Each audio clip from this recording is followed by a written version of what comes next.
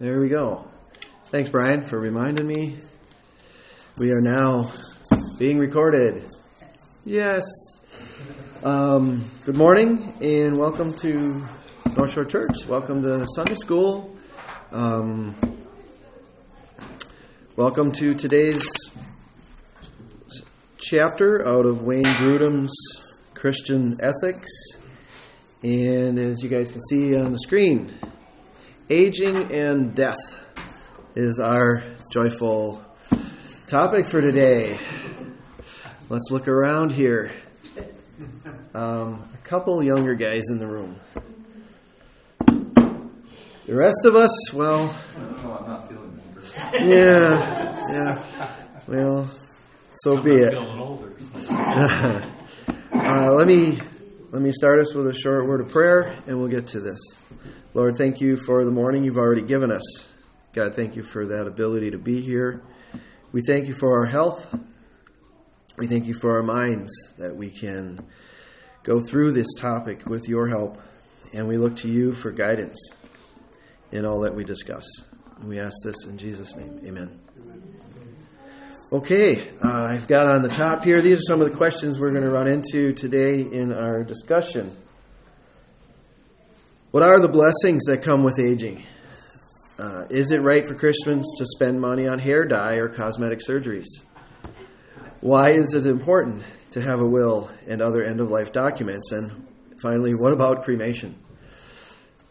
Just top of the notch, top of the heap discussion points this morning. But I think we're going to find out this isn't all that bad. The first section, first of all, I'm going to go through his introduction here. The gradual process of aging provides frequent reminders that we are going to die. Therefore, it is appropriate to consider the topic of aging and death, and how that topic is concerned about the issues related to the protection of life. As we grow older, it is inevitable that our bodies will grow weaker. This is true for even champion athletes. No athlete has ever failed to retire from the most competitive skill levels of the professional sports. In the midst of our lives, we begin to experience increasingly frequent reminders that death is eventually coming. Modern Western culture seeks to avoid thinking about aging and death, and some people put immense amount of time and money into attempts to hide the signs of both aging, and they want to appear younger than they really are.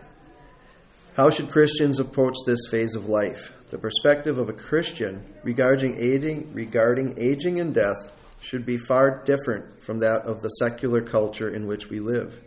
We do not have to fear death as unbelievers do, because Jesus came to earth to triumph over Satan and to deliver all those who through fear of death were subject to lifelong slavery. And that is from Hebrews chapter 2, verse 15. So our first topic discussion is understanding aging and death. Aging and death are the result of sin. Human beings were not created to age and death. Death came into this world because of Adam's sin. Two texts from Scripture. Sin came into the world through one man, and death through sin. So death spread to all men because all have sinned. From Romans 5:12. And 1 Corinthians 15:21 and 22 says, "For as by a man came death, by a man has also come the resurrection of the dead. For as in Adam all die, so also in Christ shall all be made alive." God warned Adam that he would impose the penalty of death in the case of disobedience. And Adam and Eve ate from the tree that God told them they shouldn't eat from. In God's justice, he pronounced this curse upon him. "By the sweat of your face you shall eat bread till you return to the ground.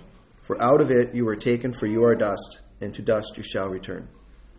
However, this penalty of death was not imposed instantly, and Adam and Eve, after they sinned, and instead they experienced it gradually as they began to age, and eventually grew old and then died. A second point about understanding death and aging is death is not a punishment for Christians. Paul affirms that there is no condemnation for those who are in Christ, from Romans 8:1. All the penalty for our sin has been paid by Christ on the cross. But the penalty of death no longer applies to us, neither in terms of a physical death nor a spiritual death. So there must be another reasons why Christians die. And that reason is our third point. Aging and death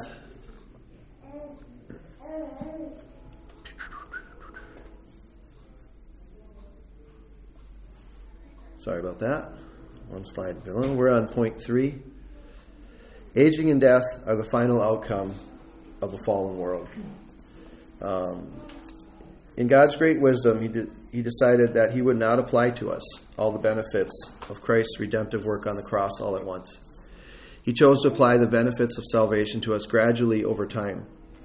Similarly, He chose not to remove all the evil from the world immediately, but to wait until the final judgment and the establishment of a new heaven and earth. From 1 Corinthians 15, 24 through 26. Then comes the end, when He delivered the kingdom to God the Father after destroying every rule and every authority and power. For He must reign until He has put all His enemies under His feet. The last enemy to be destroyed is death. So death remains a reality in the lives of Christians. And although death does not come to us as a penalty for our individual sins, for Christ paid for those on the cross, it does come to us as a result of living in a fallen world where the effects of sin, where all of the effects of sin have not yet been removed. The fourth point under this understanding aging and death is that God uses the experiences of aging and death to complete our sanctification. And as we discussed above, Christians never have to pay the penalty for sin. For that has all been taken on by Christ. Therefore, when we do experience pain and suffering in this life, we should never think of it as God punishing us or doing things to us for our harm. The challenge that Jesus gives to the church in Smyrna could be given to every believer. Be faithful unto death, and I will give you the crown of life. From Revelation 2, verse 10. Paul says that his goal in his life is that he might become like Christ. I desire that I may know Him and the power of His resurrection, and may share in His sufferings, becoming like Him in His death. He thought about the way in which Jesus died, and it made him a goal for him to exemplify the same characteristics in his life. And when it came time for him to die, that in whatever circumstance he had found himself, he, like Christ, would continue obeying God, trusting God, forgiving others, and caring for the needs of those around him, thus bringing glory to God even in his death. So, point number 5, our experience of death completes our union with Christ. Another reason that God allows us to experience death, rather than taking us immediately to heaven when we become Christians, is that through death we imitate Christ in what He did, and thereby we can get to experience a closer union with Him. Peter writes, Christ also suffered for you, leaving you an example, so that you might follow in His steps. Next point, under understanding aging and death, obeying God is more important than preserving our own lives. If God uses the experience of death to deepen our trust in Him and to strengthen our obedience to Him, then it is important that we remember that the world's goal of preserving one's physical life at all costs is not the highest goal for a Christian. Obedience to God and faithfulness to Him in every circumstance is far more important. That fact gave Paul the courage to go back into the city of Lystra after he had just been stoned and left for dead, Acts 14, verse 20, and then to return there again shortly thereafter, verses 21 and 22. He endured many sufferings and dangers, 2 Corinthians says, and often risking his life in order to obey Christ fully. Therefore, he could say at the end of his life, with a note of great triumph, "The time of my departure has come. I have fought the good fight. I have finished the race. I have kept the faith." From 2 Timothy 4, verse 6 and 7. This conviction empowered Old Testament saints to accept martyrdom rather than to sin. He also gave Peter and all the other apostles the courage when they faced the threat of death to say, "We must obey God rather than men," from Acts 5, verse 29.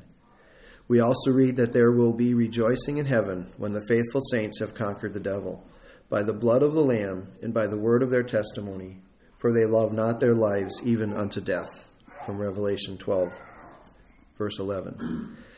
All this to say, when we are faced with the choice of preserving our lives or sinning, or giving up our lives and being faithful, they chose to give up their lives. They love not their lives even unto death. Even if we live in a country where there is little or no persecution now, and little likelihood that we'll be martyred for our faith, it would still be good for us to fix this truth into our minds. For if we are willing to die for faithfulness to God, we will find it easier to give up on everything else for the sake of Christ as well. And that was a highlighted portion I have in this section.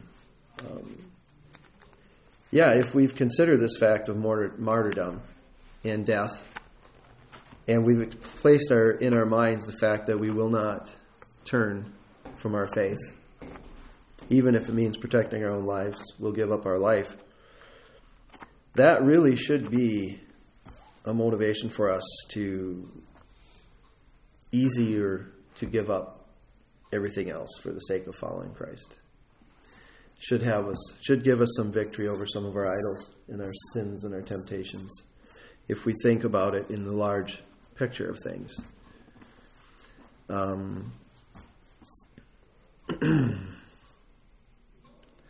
The next section in this chapter was called Some Blessings That Come with Aging. And I think that's a good thing to look at, blessings that come with aging, because as it says, our culture figures aging is not a good thing. Aging is to be avoided at all cost. The first one is an opportunity for greater trust in Christ, for effectiveness in ministry and in ordinary conduct of life. And this is from 2 Corinthians 12. Therefore, I will boast all the more gladly of my weaknesses, so that the power of Christ may rest upon me. For the sake of Christ, then, I am content with weakness, insults, hardships, persecutions, and calamities. For when I am weak, then I am strong. The aging process, as it causes our bodies to become weaker, provides a similar kind of opportunity for us today as we discover how Christ's power is made perfect in weakness. Second point, it gives us an opportunity for greater growth in holiness of life and spiritual maturity in prayer. A lot of scripture in this section, and that's good because we can trust in scripture. 2 Corinthians 4, 16 through 18. So we do not lose heart, though our outer self is wasting away, our inner self is being renewed day by day. For this light momentary affliction is preparing us for an eternal weight of glory beyond all comparison, as we look not to the things that are seen, but to the things that are unseen. For the things that are seen are transient, but the things that are unseen are eternal. Such inner renewal would have had many positive effects in Paul's spiritual life, and should bring those benefits to our lives as well. Our inner self is being renewed day by day, and we can look forward to increasing growth in personal holiness and closeness to God in prayer as we get older. Third point, it's an opportunity to believe that God will reveal a proper response to every difficult situation. And this also ties back to Brian led us a chapter on the lesser and the greater.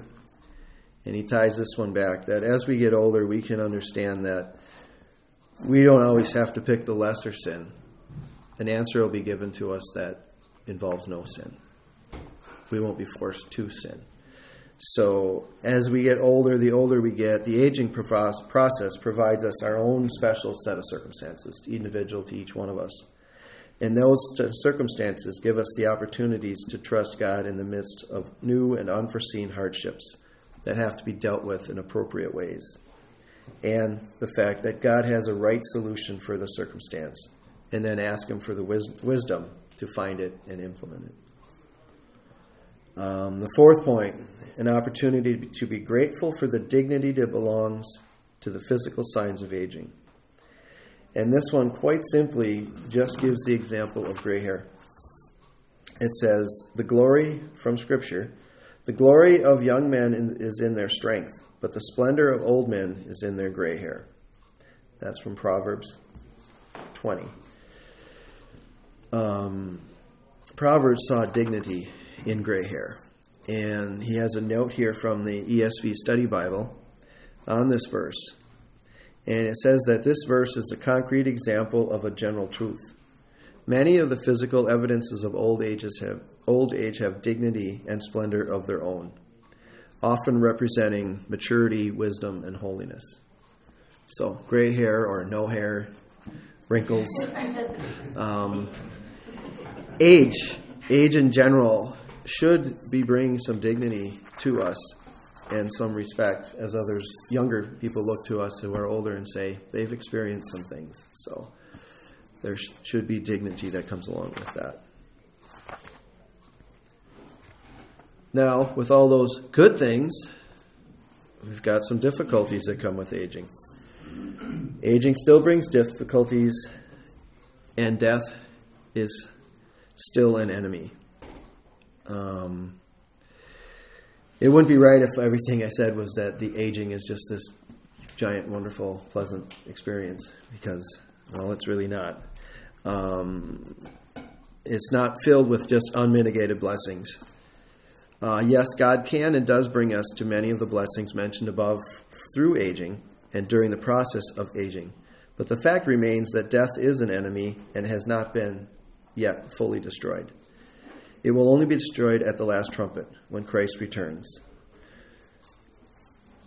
Again, that same verse from 1 Corinthians 15:26. The last enemy to be destroyed is death. So, if aging still has its difficulties, and it isn't easy, should we use hair dye and such? Is the next question. Couple pages on that. Actually, what he comes to is the fact that, sure, go ahead. And he likens that in his discussion to the discussion of beauty and God's beauty and God's creation and the beauty that's in that. And the fact that aging and death were instituted after the curse. They weren't the initial plan. They weren't the original plan.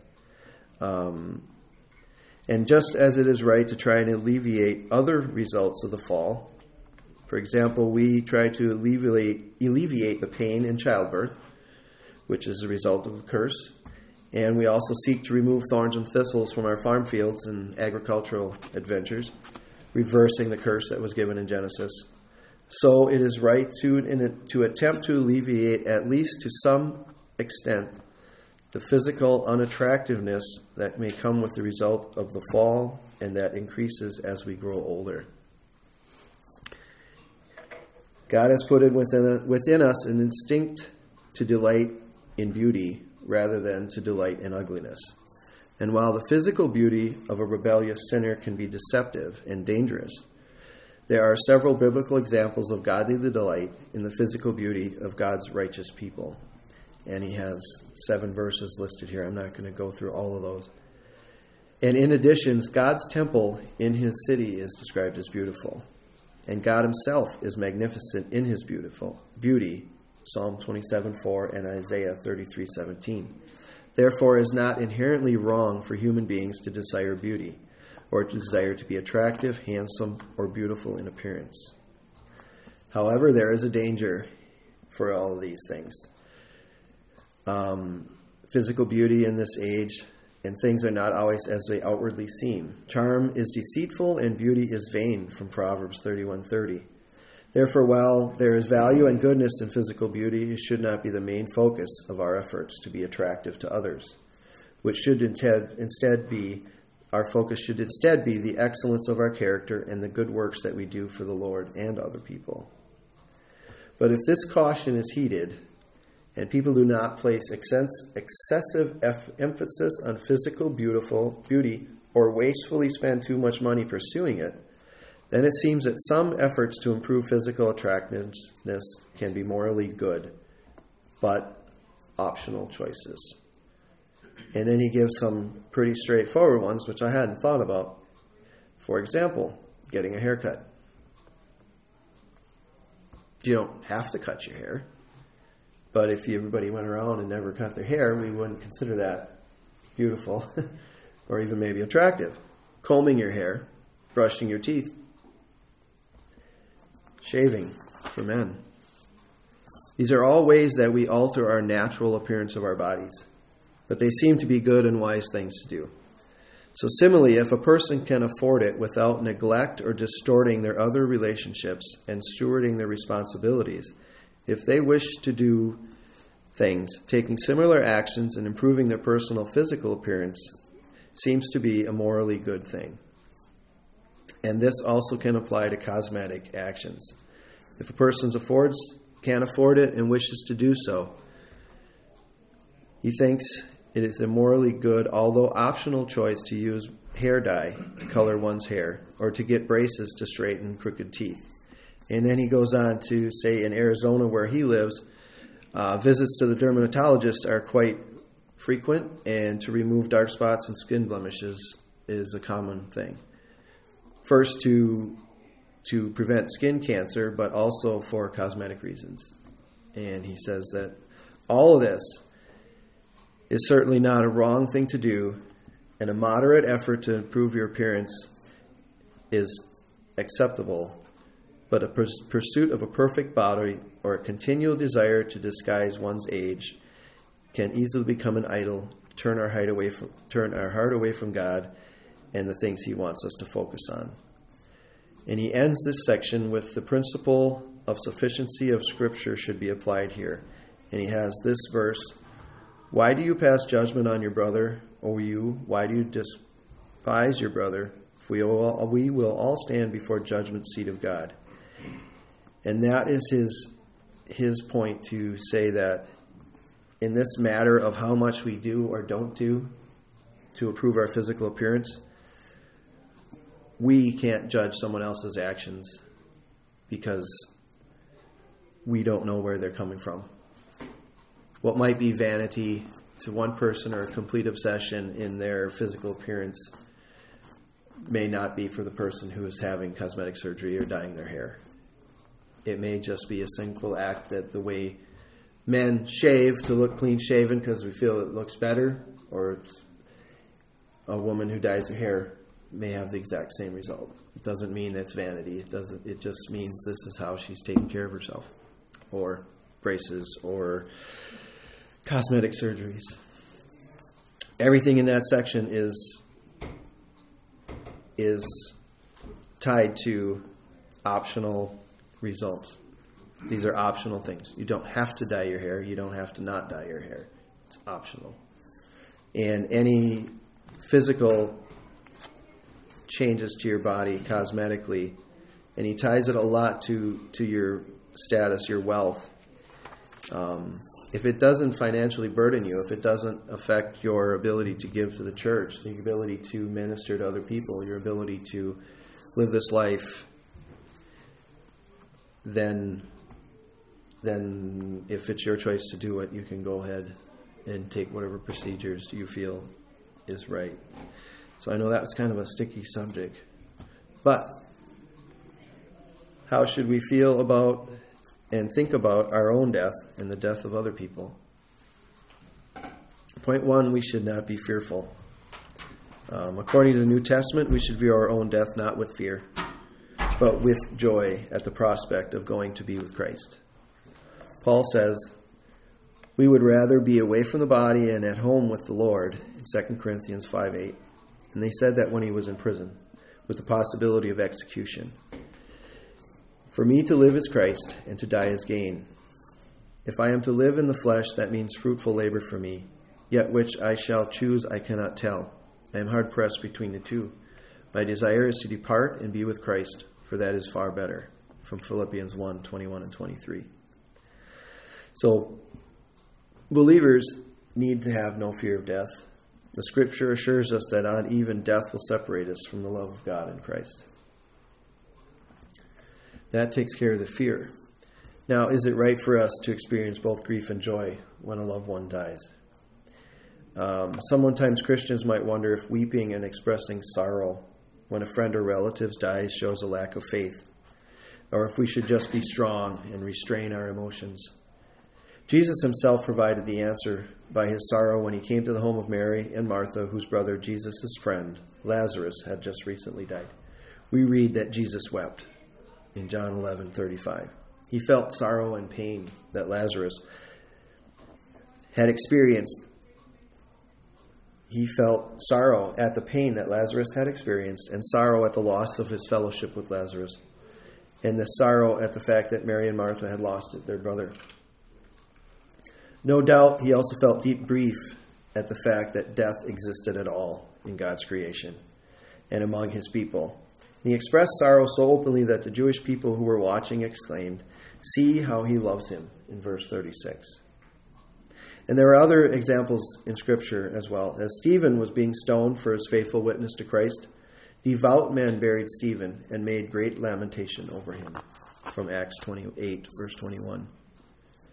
Paul did not tell the Thessalonian Christians to not grieve at all over those who had died, but instead he wrote to them that you may not grieve as others do who have no hope. And he was also said that the Thessalonians were not to grieve in the same way, with bitter despair as an unbeliever, those who have no hope. This indicates the sorrow that we feel at death of believers is also mingled with hope and joy. And point 3 on this section, sorrow at the death of unbelievers. When unbelievers die, the sorrow we feel is not mingled with joy of assurance that they have gone to be with the Lord. This sorrow, especially regarding to those to whom we've been close, is very deep and real. Paul himself, when thinking about some of his Jewish brothers who had rejected Christ, and no doubt thinking about their eternal destiny, said these words, "I am speaking the truth in Christ. I am not lying. My conscience bears me witness in the Holy Spirit that I have great sorrow and unceasing anguish in my heart. For I wish that I myself were accursed and cut off from Christ for the sake of my brothers, my kinsmen according to the flesh." Yet it also must be said that we often do not have absolute certainty that a person has persisted in refusal to trust in Christ all the way to their point of death. The awareness of one's impending death often will bring about genuine heart searching on the part of a dying person. Sometimes he or she may recall the words of Scripture or the words of Christian testimony that were heard long ago, and the dying person may come to genuine repentance and faith. Although we may not have time to know or have certain assurance of this, that it has happened, but it is also good to realize that in some cases it may have, but we do not have absolute knowledge that those whom we have known as unbelievers have persisted in their unbelief until their death. In some cases, we simply do not know. However, if after a non-Christian has died, it would be wrong to give any indication to others that we think that that person has gone to heaven. This would simply give misleading information or false assurances to the family and diminish the urgency of the need for those who are still alive to trust in Christ. In such circumstances, it is often helpful to speak with genuine thankfulness about the good qualities that we noticed in that individual and the way that we were encouraged by some of those things and actions in that person's life. For example, even though Saul had become an evil king and had pursued David and tried to kill him many times, once Saul died, David spoke publicly about Saul's good things. "Your glory, O Israel, is slain in high places. How the mighty have fallen. Saul and Jonathan, they are swifter than eagles. They were stronger than lions. Your daughters of Israel weep over Saul, who clothed you luxuriously in scarlet, who put ornaments of gold on your apparel. How the mighty have fallen in the midst of battle." So David was expounding on Saul's good characteristics. That was a section on how to think and feel about the death, our death and others. We've got 2 more to go. preparing for death. This gets a little more practical, as in things we should be doing. The importance of having a will and preparing end-of-life medical directives. From Scripture, we see that Paul hoped to be able to act in a way that would honor Christ in his life and also at the time of his death. From Philippians 1, verse 20. As it is my eager expectation and hope that I will not be at all ashamed, but that with full courage now as always, Christ will be honored in my body, whether by life or by death. And following Paul's pattern, it should be the goal of every Christian to be able, by God's grace, to die in a way that honors Christ and to do all to the glory of God. Another principle from Scripture that's relevant to this is the Golden Rule. Matthew 7:12. For whatever you wish that others would do to you, do also to them, for this is the law of the prophets. If you would like your loved ones to have a prepared will and advance directive regarding their medical care for you when they face death, it's only right that you do the same for them. There are two important legal documents that will help a person die in a way honoring Christ, and that will help those who are left behind to go through this the easiest. The importance of the will is the first one. It makes the process of processing of your estate far simpler and faster after you die. It will possibly save your loved ones additional legal expenses that they would occur if you die without a will. It'll give you the opportunity to decide how your assets should be divided, including any gifts you might want to make to your church or other charities. And rather than that, your assets may be divided automatically according to a formula devised by someone in a courtroom. In addition, with couples with underage children should clearly make known their wishes regarding who will gain custody of their children if both parents should die suddenly.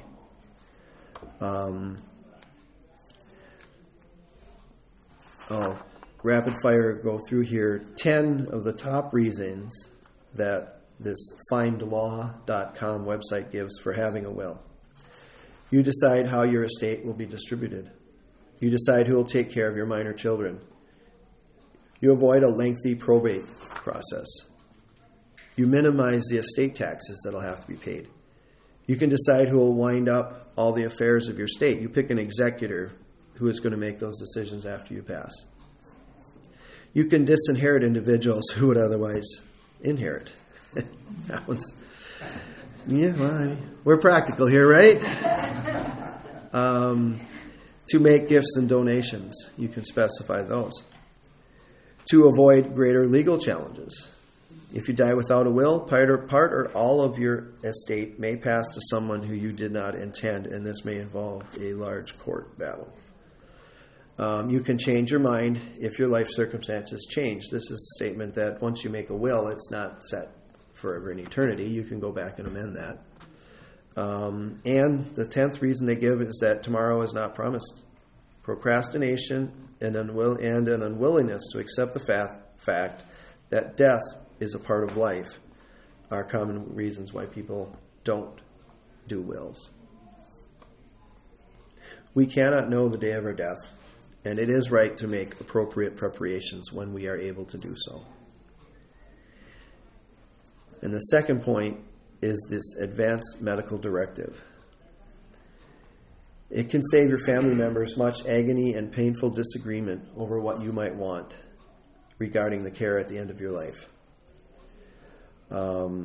He suggests that it is wise to sign a durable medical power of attorney document designating who is authorized to make medical decisions on your behalf if you are unconscious and unable to make these decisions for yourself. He explains, in a society prone to see legislation and litigation as a solution to personal and social problems, the durable power of attorney concept is much preferred to the living will. The durable power of attorney places the emphasis on a relationship of trust and understanding between a patient, a family member, and a physician. And such is a climate for crucial and for and such a climate is crucial for preserving the proper interest of both the patient and the medical profession. So, thereby, the biblical principles of doing unto others as you would have them do unto you, and seeking to die in a way that honors Christ, provides a strong argument for preparing an advanced medical directive stating your precise wishes regarding your end-of-life care, especially in the situation where there is no reasonable hope of recovery and extraordinarily and highly expensive means would be necessary just to prolong the process of dying. And there is another chapter in this Christian ethics that we haven't gone through yet, and it's titled Euthanasia. So he does treat that subject in another complete chapter on its own.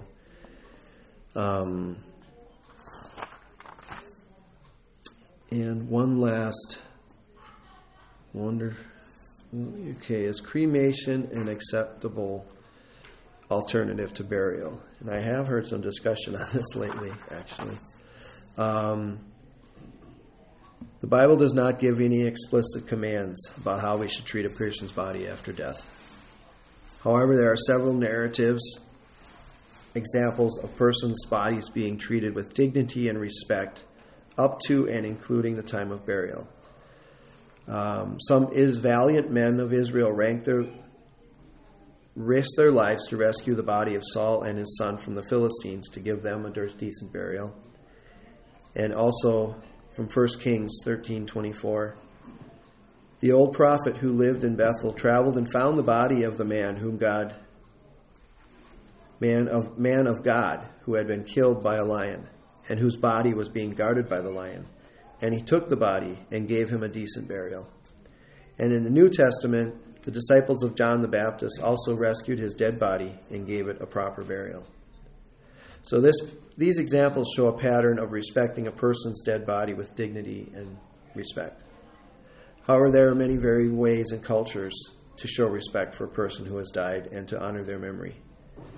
So therefore, he cannot say that cremation is inappropriate or wrong, although he does state it would not be his personal preference. Our bodies are eventually going to deteriorate anyway, and cremation just vastly accelerates that process. He does give a couple arguments now for why he wouldn't choose cremation. He says traditional burial of one's body in a casket has the advantage of giving a more visible expression of our hope of the resurrection of the body from that very spot in the ground when Christ returns. And he also cautions again against making what he considers another mistake of spending an excessive amount of money on a coffin, perhaps out of a hope that you might guard against that decay that would happen to your body, or gain assurance that you've treated this person exceptionally well in their death when maybe you didn't treat them that well in their life. And then he quotes John Piper. In John Piper's argument, he also argues for burial, not cremation, although he ends with his opinion burial is preferable, but not commanded again. Doesn't say you have to be buried. But he is, in John Piper's argument, his last statement is, I am encouraging churches to cultivate a Christian counterculture where people will expect a simple, less expensive funeral and burial, and where we may all pitch in so that the Christian's burial is not a financial hardship on anyone. And because of the biblical pointers and the additional reason above, I'm arguing that a God-centered, gospel-rooted burial is preferable to cremation. Not commanded, but preferable, because it is rich with Christian truth that will become clearer and a clearer witness as our society becomes less and less Christian. Finally, in this chapter, the last couple sentences, for those who have been cremated, however, Christ will gather their ashes from wherever they have been scattered. And from them he will create a new resurrected body that will never grow old or weak and will never die. Christians who decide to use the process of cremation for their loved ones can take care in the funeral ceremony and make clear to those in attendance that they are still hoping and planning on the future resurrection of this person's body from those ashes. And that is this chapter on death and dying. I don't have any questions prepared for you guys. How are we feeling?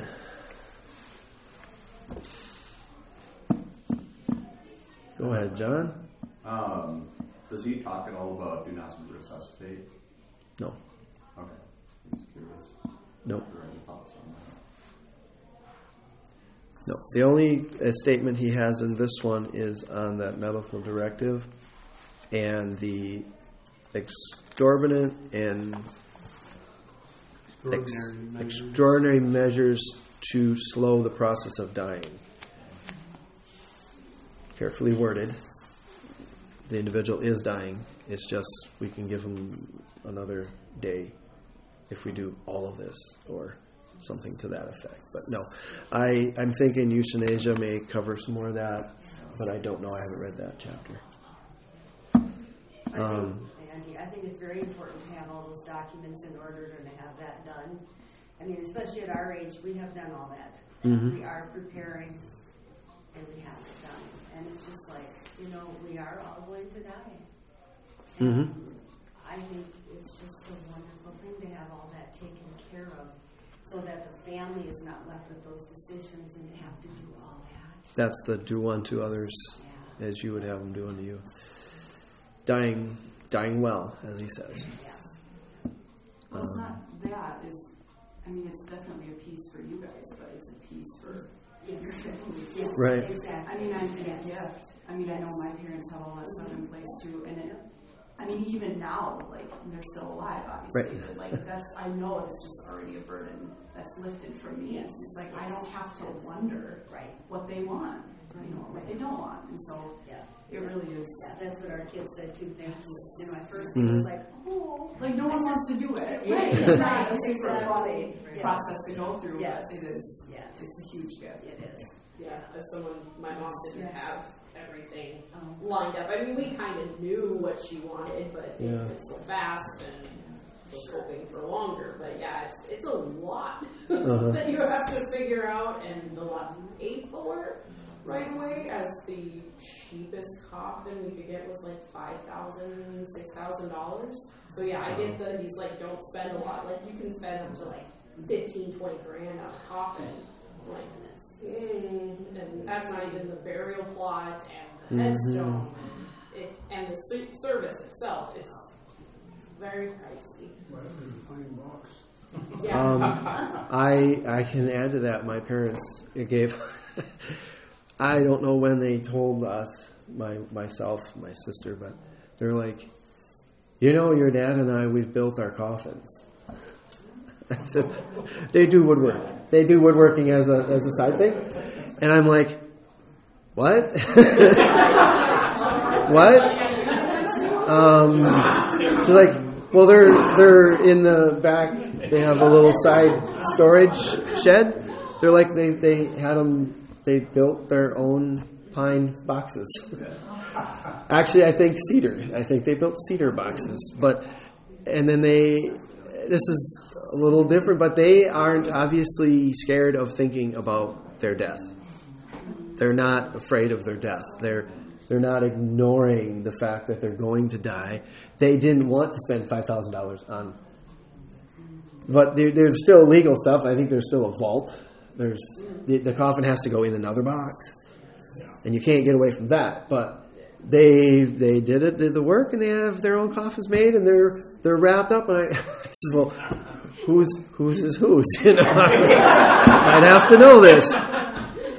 Do they have their names on them? And I believe the answer was no. They're both they're the same. But they did send them out to somebody who does upholstery who upholstered a lining in them. But they're simple boxes. I actually haven't seen them. Do you want to? I'm like, no. They're wrapped. They're shrink wrapped, like you would for like something to storage because they're not planning on using them right away. But that was a nice. I was like, okay, but it is good. They've got this all covered. It's all covered, and it's inevitable. Death is going to happen unless Christ returns before we die.